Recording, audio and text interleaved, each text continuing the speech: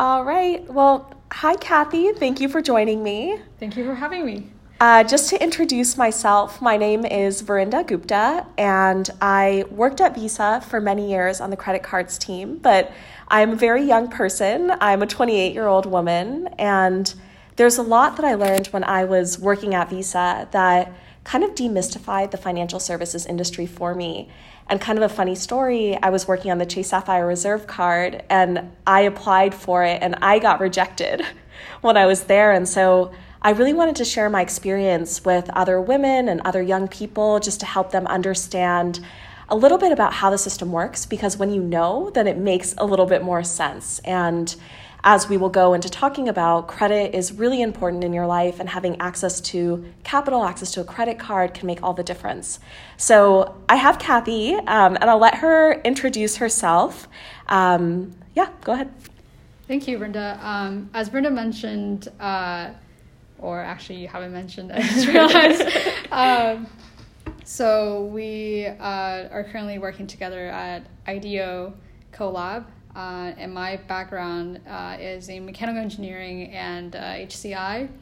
So I came to the U.S. actually when I was 13 by myself. My family didn't immigrate. So after coming here, besides my parents sort of sending money from overseas, I sort of had to manage the finance side by myself. And after coming to college, a lot of people around me are starting to get credit cards, and I have no idea where to start, or it's a very intimidating process as an international student, letting alone a young adult trying to figure things out relating to money. And actually, also a fun fact, my mother works for a bank. But for some reason, she hasn't taught me any of these things about credit cards and credit scores. So I've been looking online on which credit card to choose, what's the best first credit card, but all this information is a lot to digest. And I think not having anyone to sort of walk me through things is quite a challenge. So why don't we, I'm curious about sort of in general, why should someone like me with sort of little to no knowledge of how credit scores work, or how the credit card application works, why should they even care about it? Why couldn't we just spending money out of debit card, which I currently do, just, taking money out that way? Yeah. Well, thank you for sharing your story. I think it's a story that a lot of us can resonate with. And I immigrated here from India with my parents when I was very young, and they were able to navigate the financial system, but they were learning as well. Especially, I was the oldest child, so they were really trying to figure out, how do you build credit for someone who is kind of new to the system, doesn't have really anything saved up. So I'm really happy to share whatever I know. And just to caveat this from a legal perspective, I'm not a financial advisor. So this is just from my experience and what's worked. But I have done a lot of research into the space on best practices. As I mentioned, I've worked on credit cards. So I feel pretty confident in what I'm saying. And if I'm not confident, I will also share that. So going to your question about why you should care. So credit is a tricky thing where you don't realize how important it is until you need it. And at that point, it's too late. So it's this kind of chicken and egg scenario where you kind of need some credit history in order to get access to credit, right? And when you think about major life events like getting a car, or let's say you want to buy an iPhone and you want to do it on installment loans, there's going to be some sort of credit check involved. Or if you want to get an apartment, or in the future, you want to finance a mortgage on a house, building credit early is super, super important. And in the near term, also, if you want to get those high value, kind of sexy credit cards, you need to start somewhere. And going back to kind of that chicken and egg scenario, if you apply for those shiny cards, then likely you'll get rejected, it'll hurt your credit score, and then your score will get worse, and then you're just not, it's just really tough. Once your credit starts going down, it's really hard to bring it back up. So that's why it matters for important life events. Does that answer your question? Yeah, interestingly, that's what I've heard from my peers as well, is that they get rejected and because of their poor credit history, and that's really frustrating because it's like you're being penalized for your lack of knowledge, so to say. And maybe we could talk a little bit more about, given that, knowing that it's like a chicken and egg thing, right? It's even more intimidating to make the first step. And then how do you go about choosing the right first credit card to, then support your later on decisions? Yeah. So I think before diving into kind of the specifics of which credit card, which we'll definitely get into, I think it's really important to have a good grasp on what goes into credit scores, right? Because there's a lot of misinformation out there, and I think just talking about some of the myths might be helpful. And I actually think it might be kind of fun. So I'm going to ask you some questions, and maybe this is cheating because I know we chatted a little bit about it before, but maybe I'll see like true or false. Tell me what you think, and I'm curious to hear your logic around it, and then I can like tell you from a bank's perspective what they're thinking. Does that sound fine? The game is always fun. Okay, sounds good. So true or false, if you close a credit card, let's say you're upgrading to a new credit card, is it better or worse for your credit history to close a card that you're not using? I would think very intuitively I would close it, because if I'm not using it and I'm not spending with using that credit card, then a credit card company might not, might see it as I don't have the ability to spend, and then not, maybe start charging annual fees because I'm not reaching certain threshold. So yeah, I would say no. Yeah, so, and I thought that way too, but that is false. So actually, one of the worst things that you could do for your credit score is closing a credit card, because one of the key factors going into your credit history is the age of your oldest account, which indicates to lenders like banks how much experience you have handling credit. So one of the things that is a best practice, especially when you become a parent, is opening up a credit card in your child's name as an authorized user early on. And so your length of credit is really long. So for example, I'm 28 and my length of credit is 24 years because my parents did that for me. Wow. So, and I think that's also a matter of privilege, right? Where like my parents knew to do that, and that's not unfortunately true of everyone, regardless of like best intentions. So, but what you can do on that is that when you have ownership of your finances, never close your cards. Just leave them in a drawer somewhere. Don't touch them, but don't cancel them, because that is going to affect your score. So what actually happens when you leave a card open? When do you, periodically swipe that card, or, what actually happens? Yeah. So there's two things. So if you have a card that doesn't have an annual fee, then nothing really happens. And one of the analytics that banks look at is their number of open accounts. And then of course there's number of active accounts, which is much less than that. But really active cards is a metric that banks look at. And so for them, keeping it open is also like goes into their success factors. But the second piece is if you have a card that has an annual fee, and we'll get to this later, you don't want to just keep on being charged that annual fee. So I'm going to caveat this with this advice that I'm giving is going to be, once you have kind of established credit, it's okay to get cards with annual fees and then close them and then open other ones. Your score is going to take a hit temporarily. And in about 6 months, if you exhibit good behavior and you're not opening too many other accounts, then your score will recover. But you will see a hit immediately because a bank is seeing you as like risky behaviors, right? Why are you closing accounts? Why are you opening accounts? What's going on?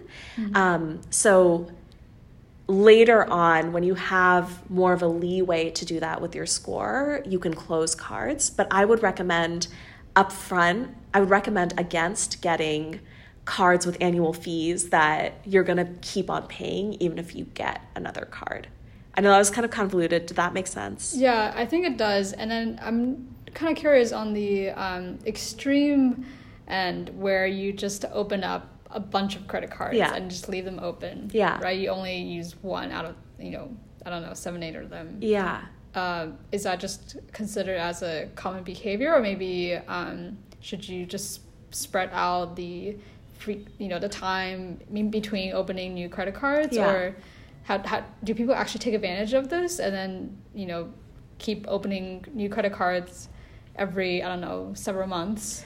Yeah, so you see this a lot when they're introductory offers, like sign-up bonuses, right? And it's very tempting to be, I want the sign-up bonus. This is so cool. Let me just keep on opening a bunch of credit cards, and let's say you didn't listen to this podcast and you closed all your other cards, right? So this goes back to what goes into your credit score. So in addition to your length of credit, there's also recent inquiries. So in that, lenders like banks tend to see too many recent inquiries as a sign of risk. So the fewer the better. And then also in terms of new accounts, that's another factor that goes in. To lenders, opening too many new accounts in a short window of time could point to credit problems. So when you're trying to make decisions, think about it from a bank's perspective, or think if this were your friend who you're lending money to, right? And all of a sudden your friend's like borrowing a ton of money or like closing a bunch of cards, just kind of behaving erratically in a short amount of time, you might be concerned, right? Do I still want to lend this person money? And so that's really where the banks are coming at it from. So just being intentional as to not opening and closing accounts too frequently, and to put a tangible amount of time on that, I would say don't open or close a new account in the span of 6 months. Just give it 6 months. Check your credit score. There are a ton of really great credit score checking websites. My favorite one is actually one from Capital One. It's called Capital One's CreditWise. And it's open to anyone. You don't have to have a Capital One account. And it actually shows you what goes into your credit score. It'll show you your credit score as it is today. And the coolest part for me is it shows you you can simulate. So you can say, okay, let's say I open up 2 new accounts, or I utilize a greater percentage of my credit score. How does that affect, or of my credit line? How does that affect my credit score? And it's really cool to just be able to see like, hey, if I did this, then this is what the impact would be, positive or negative.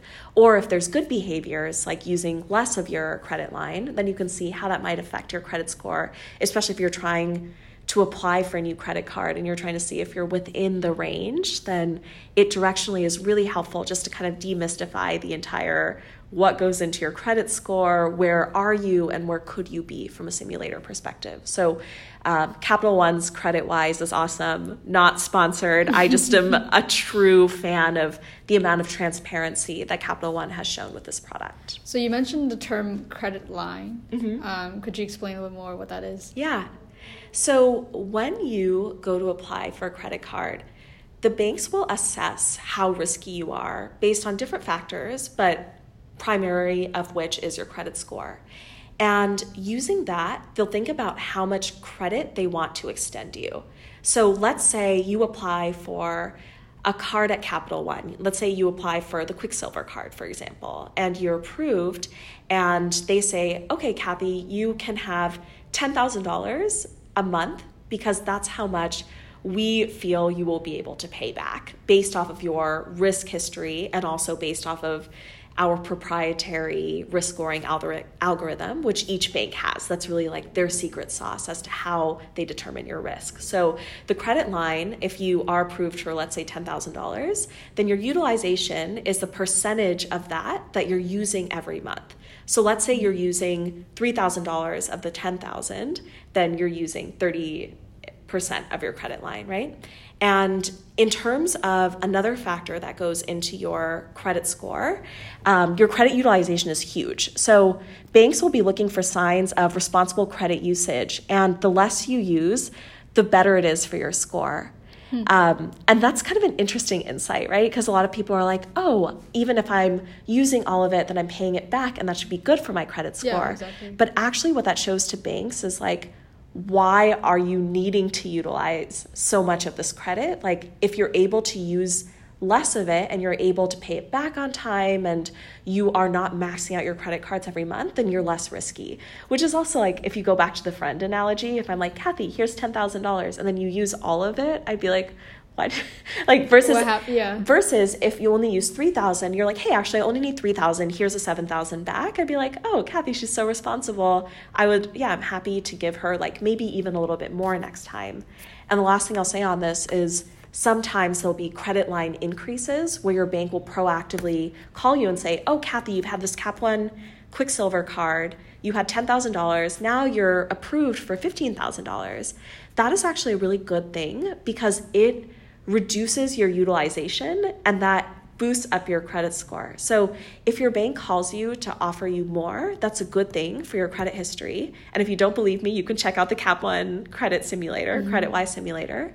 And then secondly, you can actually proactively call your bank, not right after you get the card, but after maybe 6 months and say, hey, I would love a credit line increase. Am I approved for that? They will run your credit score. They'll do a credit check again.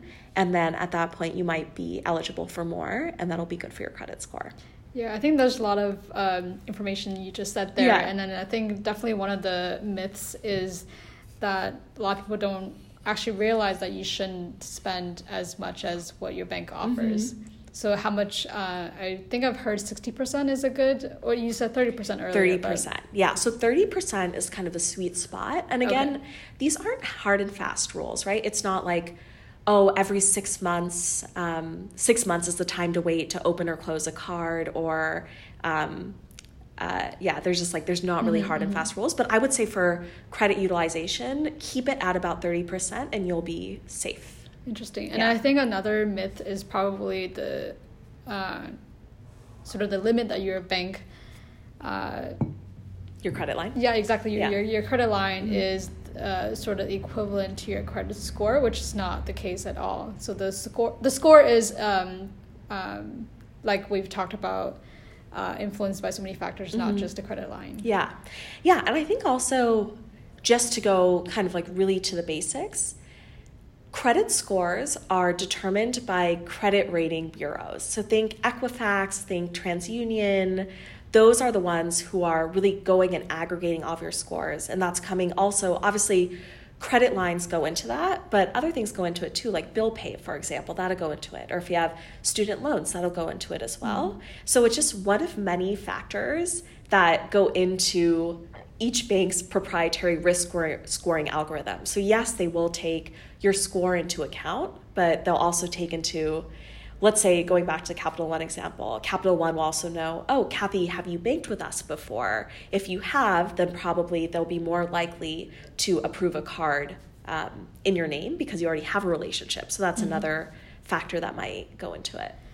Yeah, so I know we talked a lot about credit scores, and I'd like to move on to maybe credit cards. Yeah. But before we move on, are there any other things you'd like to mention about credit scores and other factors that could influence credit scores or references? So one of the key insights that I had that I think is really important to share is the question of whether or not to be an authorized user on your parents' credit card. And as I mentioned, it's good if they do that very kind of early on in life, and then your length of credit is there, as I mentioned, with my 24 out of 28 years. But there are better ways to start building credit in your own name, because as an authorized user, again, thinking from a bank's perspective, the onus is really on your parents or on the primary user of the card. So if you don't pay, the bank has no idea. And so it's still affecting the primary user score and not your score as much. So I think I know that there are better ways to build your credit score, and being an authorized user is one way, but it's not necessarily the most effective way in terms of boosting your score and getting that card you want. Yeah, I think that kind of perfectly leads to the second part of it, which is how do you apply credit card and how do you even choose your first credit card. So take my scenario again. My parents haven't done this, opening up the credit card under my name when I was little. So in that case, what should you look at when you choose the first credit card? Yeah, so I'll say two things. The first one is there are a ton of resources online that help you choose the right card for you. And I want to stress that not all cards are created equal, and that's not only in terms of the value of the card, but it's the value to you. So for example, there might be the best credit card out there and you're getting a ton of airline miles, but if you don't travel, then that's not really valuable to you. So really thinking through how you're going to be spending is very important. And then there's some great tools online. So let's say, for example, NerdWallet has some really good quizzes where you will be able to just go through and talk about how you're spending, where you want to spend, what's important to you, and you can actually understand what the different options are. So that's the first thing I would urge. The second item is considering a secured card. So have you heard of a secured card? Do you know what it is? No. Okay. I know a student card, but which is pretty popular among students, college students. But yeah, no, never heard of secured card. So a secured card is a very powerful financial tool that was actually created to help people build their credit very quickly. It's not well publicized today because it's not a huge money maker for banks. And usually it's people who are new to credit or people who have had trouble with credit in the past, so they're trying to rebuild. Or it'll be immigrants who come from different countries and their scores don't transfer over. So it's not necessarily your money-making population, basically. So for banks, it's not necessarily smart marketing for them outside of new customer acquisition. But for you and for all of our listeners, getting a secured card is very powerful because basically what it shows to a bank is your behavior, and it allows the bank to create a risk score around you. And it also builds your kind of traditional risk score with a FICO score, and like TransUnion and all the different bureaus. And essentially how a secured card works is that you put down your own collateral, basically. So let's say I get a secured card, or I apply for a secured card, and I put down $1,000, then my credit line, or the amount that I'm able to spend every month, or the amount that the bank is willing to lend to me, is $1,000. But if I default, that $1,000 that I put in will go to paying that off, and then they'll shut down my account. So you're pretty much you're securing, which is where secured card name comes from. You're securing your own, I guess, spending, and so the bank is not taking any risk on you. And for that reason, if you're a new to credit person or a person who's trying to rebuild your credit, then it's a good bet for you because you'll likely get approved, and then you'll build your credit pretty quickly. So if you use a secured card properly and that you're paying it off in full on time every month, you're not maxing it out, you're doing the 30% thing. If you're able to do all of that, then in 6 months, you can have a pretty decent credit score. You can go from a 0 to maybe a 720 or 730, which puts you really in kind of the good to excellent range. So it's a really powerful tool to start off. So what are, so you mentioned about the $1,000 you put in as the amount you anticipate that you will spend. And could you elaborate even more on how you even determine that amount and how you will even present that to the bank? And is that even up to you to decide how much, you want to put in? So I think it differs secured card to secured card. And NerdWallet and the likes do have even comparisons for secured cards. And so there's some that don't have annual fees, for example, and it's a very low, it's like $400 or $500 that you can put on it. There are other cards that you actually pay, other secured cards that you actually pay an annual fee on, and then you can put up to, I think the highest one I saw was $20,000 or something. And that would be for like, let's say you are a 40-year-old woman who's moving from London, who was a partner at a consultancy, obviously makes a ton of money, but moves here and doesn't have access to credit. So maybe she would go for one of these really higher limit secured cards to build credit very quickly. And as I mentioned, one of the factors that goes into your credit score is the amount of credit line that you have in your utilization. So if you have $20,000 on it, then you'll be building your credit a lot faster than if you just have $400. And if you think about a 30% utilization on $400, it's very low, right? So you really just have to find the card that works for you. So what about the student card? Obviously, you're advocating a lot for the secure card, but I think student card is obviously popular for its reasons. How would you compare the secure card with the student card out there? So I think it depends on what your goals are. So if you see a student card and there's some sort of rewards on it that you think are valuable, then you can do that. But you also need to think about, do you see yourself being a person who wants a high value credit card where you're getting rewards and you're getting miles and you're actually getting value out of this card? Using a student card, you might not be able to build your credit as quickly or as fast as you would with a secured card, just because, again, the bank is taking more risk on you with a secured card, with a student card. And so you're not able to exhibit your behaviors as strongly as you are with a secured card. So that being said, student cards are great, but if it were me and I were to go back again, so you can get a credit card under your own name when you're 18. When I'm 18, I would have applied for a secured card, asked someone, my parents, friends, whoever had some money, to loan me $2,000. I would put that on a secured card. I would use it properly. I would monitor it on this CreditWise tool and see how I'm building. And the second my score got into a range of another card that actually has rewards and benefits and a higher value, then I would upgrade. And I would be very proactive about when I was able to upgrade, and I would just move my way through the tiers of credit cards and get to one that got me the most miles, the most points, the best benefits.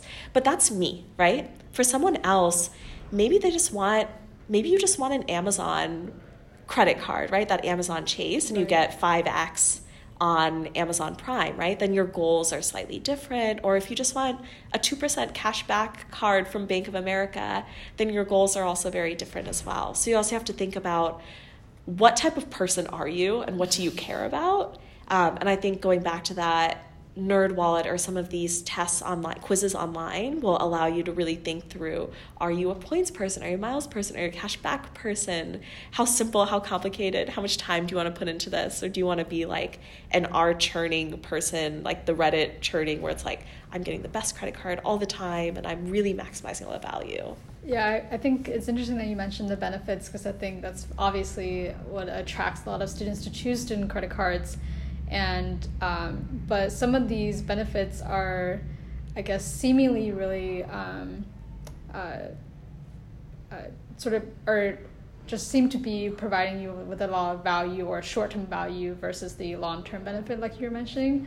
But maybe we could talk a little bit more about sort of the differences between the benefits out there. So there are obviously points or cashbacks and rewards. How do you even decide what will actually give you the most benefit? So I guess before we start, in terms of just how credit cards are constructed a little bit on the back end, so there are 3 broad categories. Well, I guess 4 if you include card art. And card art, just like how the card actually looks and feels. But in terms of the value that you get out of a card, there's really 3 categories.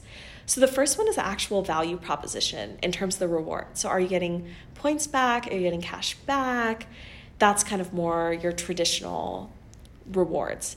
Then secondly, there's benefits. And so benefits can be extended warranty, car insurance, Let's say with the Uber card, there's some sort of benefit that you get on Uber, for example, or the Amazon card, there's a benefit that you get when you use Amazon. So that's more in the benefits category. And then lastly, there's like perks and more, I would call it. So there's, if you go, for example, to the Visa, I think it's actually called Perks and More.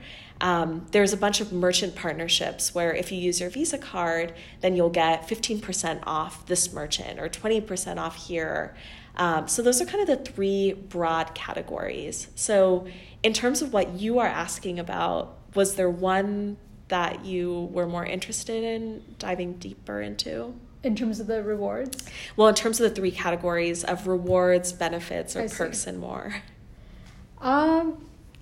Actually, as you were talking, I just remembered that's actually interesting. One thing I learned from my mom, or I have observed over time, what she does is that she has lots of these credit cards with different, rewards or points or, benefits, maybe all three of these categories, and then different deadlines by which you have to, pay back all the money loan from the bank, and then she would time it so that she would maximize the value or benefit she would get from that particular credit card, or she would time it so that she could spend as much as maybe that up to the 30%, and then choose the other credit cards so that it's more balanced out versus just spending using one. So I think that actually reminded me of that, which is then now it makes more sense because you would want to keep a lot of cards open and then sort of build up the credit that way. But let's see, we've talked about Can I make a point on that? I think that is it's an interesting strategy because it seems actually that what your mom was doing was maximizing the amount that the bank was loaning her via the credit card. And she's trying to just delay the amount of time before she has to pay back. In terms of, and I don't know your mom's situation, so please separate what I'm going to say from, I don't mean to talk about her financial situation. But in terms of best practices, paying your cards off in full on time every month is going to be the best thing for your credit score. And an APR, so I know we talked a little bit about that before this, but an APR, the rate at which the bank is loaning you money after 1 month, it only kicks in if you don't pay your card back. So if you are carrying a balance after the month, that's when then the bank will say, oh, we're going to charge you 24% on the remaining amount. So if you're paying your cards off in time, then you're able to take advantage of all of the rewards that you're getting, all of the benefits. The benefits are always on the card, regardless of whether or not you're using the card or not. So you can still, if you're getting a rental car, you pay with it with the card, and then you'll still have access to that benefit. So those are evergreen. And you're only earning rewards, obviously, when you're spending.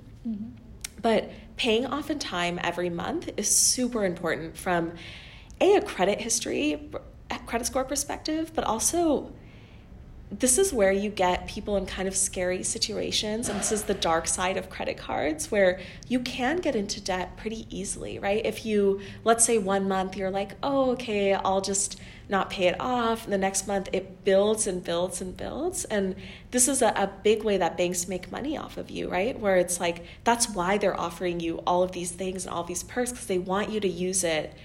And so you just have to play the game and outsmart it and be like, you know what, I'm going to pay on time every month, and I'm going to just suck you dry of your rewards, and you're not going to make that source of income of money on me.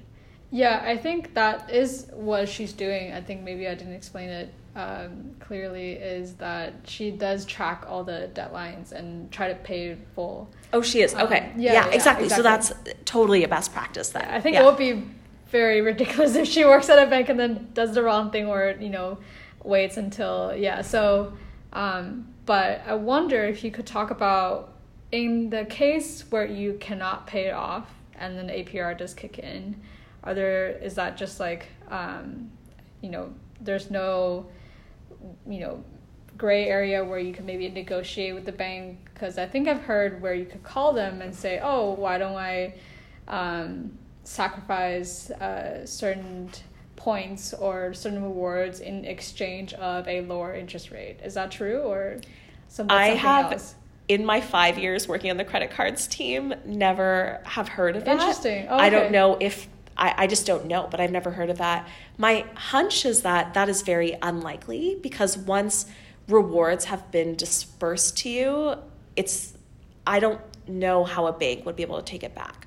What I have heard, and actually I have done personally, there was 1 month when I first started using my credit card that my auto pay didn't work for some reason. And so my balance, it carried over, and then I had, obviously the APR kicked in, and I freaked out. I was like, I'm financially responsible. I don't want this. So I actually called my bank. It was Chase. I called Chase and I said, hey, this is my first time this has ever happened. Do you mind making a one-time exception and letting me pay it off without the rate? And they said yes.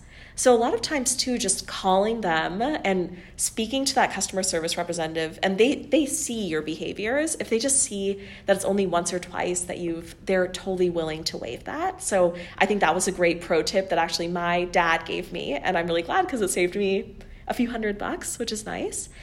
The second tip is, if you're really in a bad situation, you can transfer, there's certain products called balance transfer cards, where basically you can take your balance from different credit cards and then move it to another credit card that has a lower rate. And then the third thing, which I think I would recommend the most out of this, is I've heard like crazy stories, but that have worked. Literally freeze your credit card in an ice block and put it somewhere where you can't use it, or hide it, or give it to your best friend and say, can you hide this from me, until you pay that thing off. Because as I mentioned, it's so easy to get into the cycle of credit card debt. And once you're in it, it has there's studies that it affects your mental stability when you're a ton of credit card debt.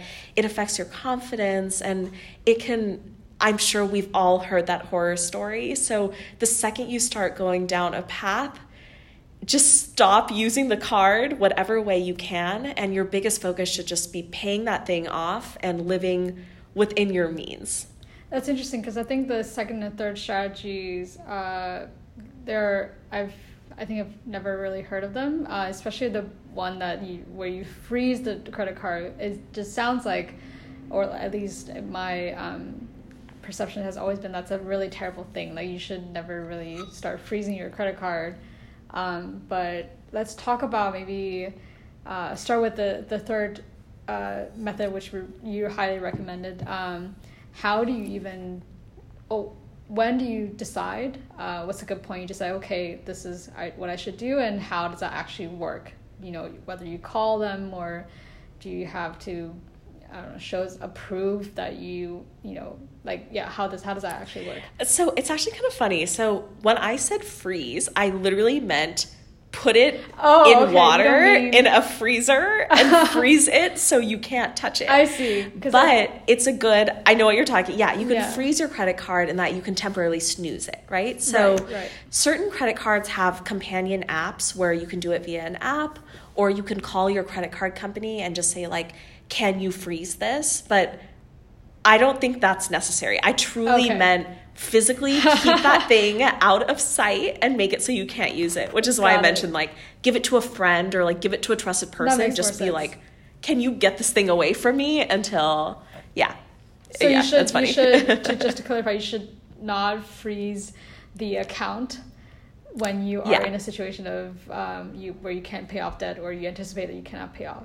Yeah. Okay. Yeah. So I don't know if you necessarily have to go to the lengths of freezing with your bank, but I just meant put it in an ice block, literally, or just put it in a place where you can't touch it until you pay it off, because it can get really scary really quickly. And I don't have the stats off the top of my head, but I think we all know that banks are doing very well, and that's not by coincidence. A lot of people are in debt, unfortunately, and so just using credit responsibly and building those behaviors early and really trying to live within your means as much as you can that's just the best practice. Mm-hmm. And then the second method you mentioned was transferring to a credit card that has a lower interest rate.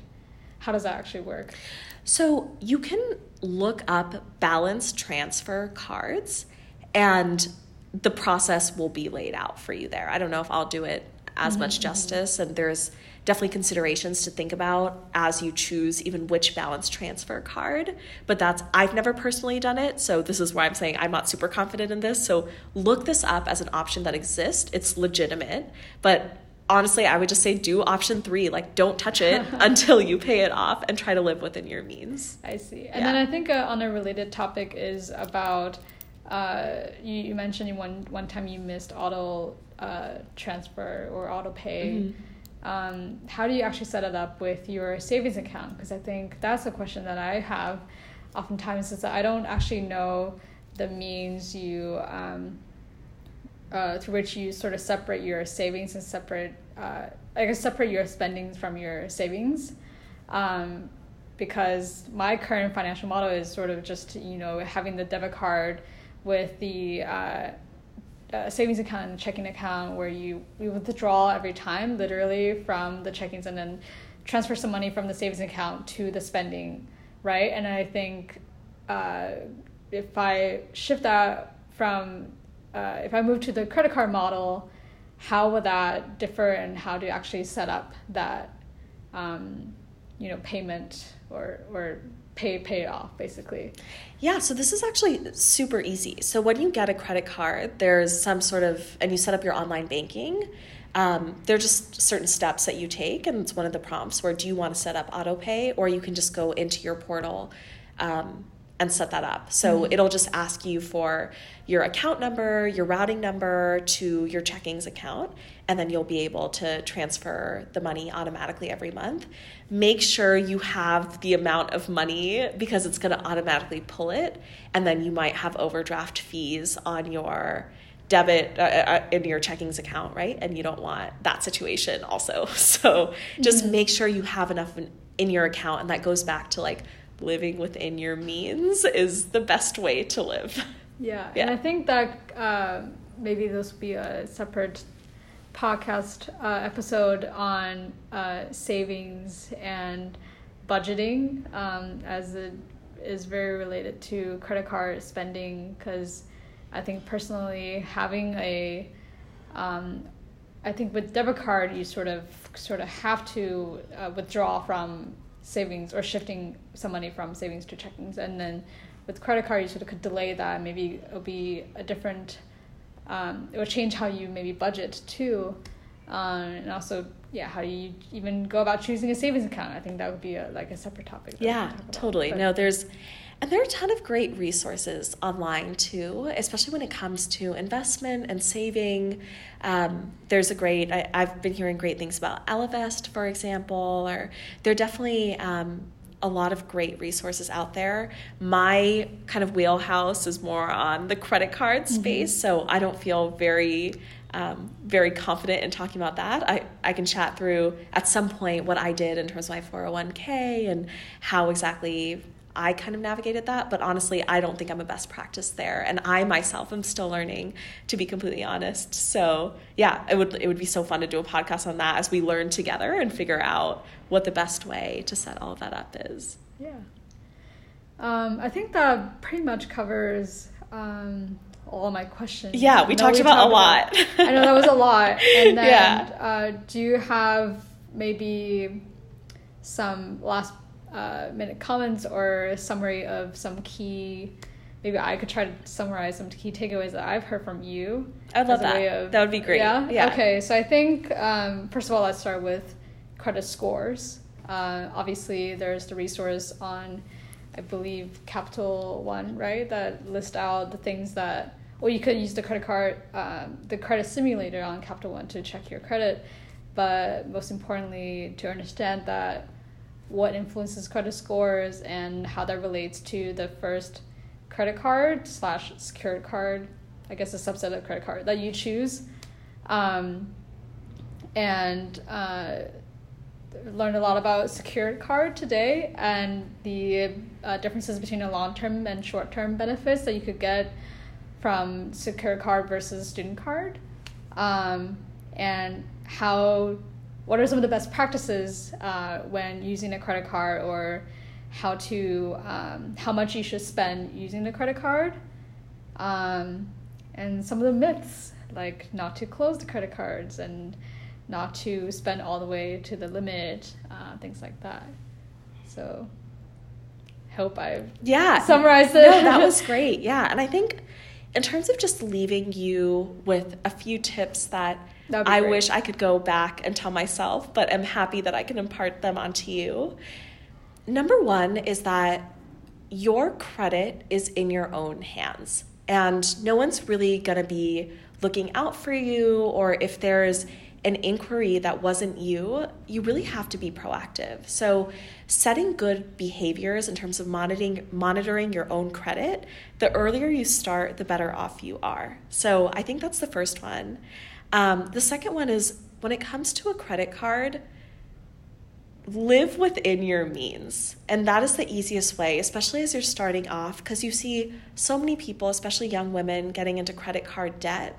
And by just realizing how much you're able to live on and being happy with that, I think is something that is really powerful. And so really keeping that in mind. And lastly, not being afraid of using credit cards. So using credit cards with the annual fee, or paying it off on time every month and just getting the rewards, you can make so much money. When I was working on the Chase Sapphire Reserve, on that card, in the first year when it launched, you could make up to, I think it was like $625 in the first year back, just by using that card completely for free. Wow. Just by putting your spend on the card. So credit cards can be very powerful financial tools and can give you a lot, but with great power comes great, there's always there's another, the other side of that coin is that if not used properly, then it could be very detrimental. So do your research, find the advisors around you, and if you have any questions or any of your friends, feel free to, at any point, just contact me. I'll link my email out there, and I would just love to help. And places that I don't know, I'm happy to connect you with some other smart women who have gone through this and might be able to speak more to those topics. But I really appreciate you asking all of your questions. Just want to create a really safe space and kind of bust some of the myths. Yeah, I really appreciate you taking the time to explain. I think it definitely helps having someone to explain and ask all these questions in real time, because I think oftentimes finding out information online, you're inundated with the different sources and different information, and it gets just frustrating. And but I think in this conversation style, it's sort of, things gets much easier, and then a lot of the questions I had seem to be like have very easy and obvious answers. So yeah, really thank you for your time and your explanation, and that definitely has helped me so much. And I'm always here anytime you need any help. Cool. Well, thank you so much. This was awesome. Yep.